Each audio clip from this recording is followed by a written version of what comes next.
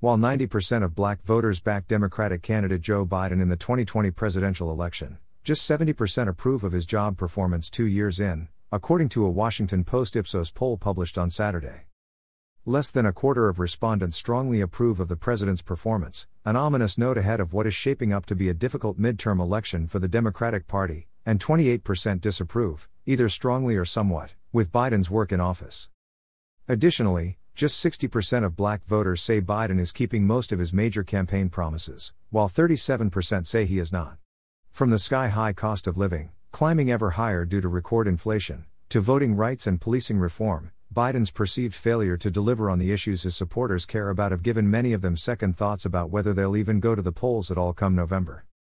Just a fifth of respondents thought Biden had budged the needle on criminal justice reform, whereas the leading response, 42%, was that he had just done a little, while a third claimed he had done nothing on the issue. Biden faced significant opposition during the presidential primaries due to his central role in passing the 1994 crime bill, which included the controversial three strikes provision that significantly increased the number of black Americans in prison, many of whom were often handed draconian sentences for relatively minor offenses. The president has repeatedly defended his work on those laws, but his efforts to present himself as a crusader for criminal justice reform by pardoning 3 people and commuting the sentences of 75 nonviolent drug offenders, compared to the thousands incarcerated under three strikes laws while he was a senator, have done little to change his image.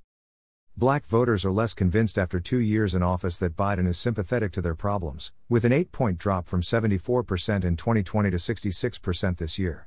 However, 3/4 remain convinced that the Republican Party is racist against African Americans, while just a quarter think the same about Democrats. This uninspiring performance may have detrimental results at the polls, with fewer than 2/3 of respondents, 64%, saying they were absolutely certain to vote in the midterms when asked last month, compared to the 85% who said in June 2020 that they'd certainly vote in that year's election. Not everyone has blamed Biden for his poor performance, however.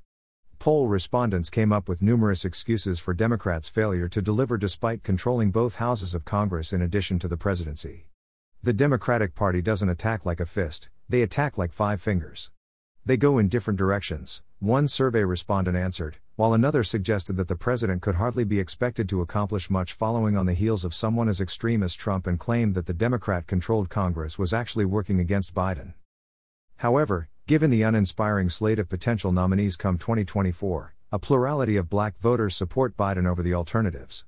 Some 43% back the incumbent, compared to 29% in favor of current Vice President Kamala Harris and 7% for Transportation Secretary Pete Buttigieg. 18% were in favor of someone else, with 2% of those respondents volunteering the name of Vermont Senator Bernie Sanders and 1% suggesting former First Lady Michelle Obama.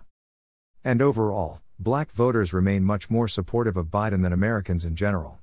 Polls have repeatedly delivered record-setting low approval rates for the president among the general electorate, with just 36% of respondents in a Reuters/Ipsos poll published last month reporting a favorable view of his work.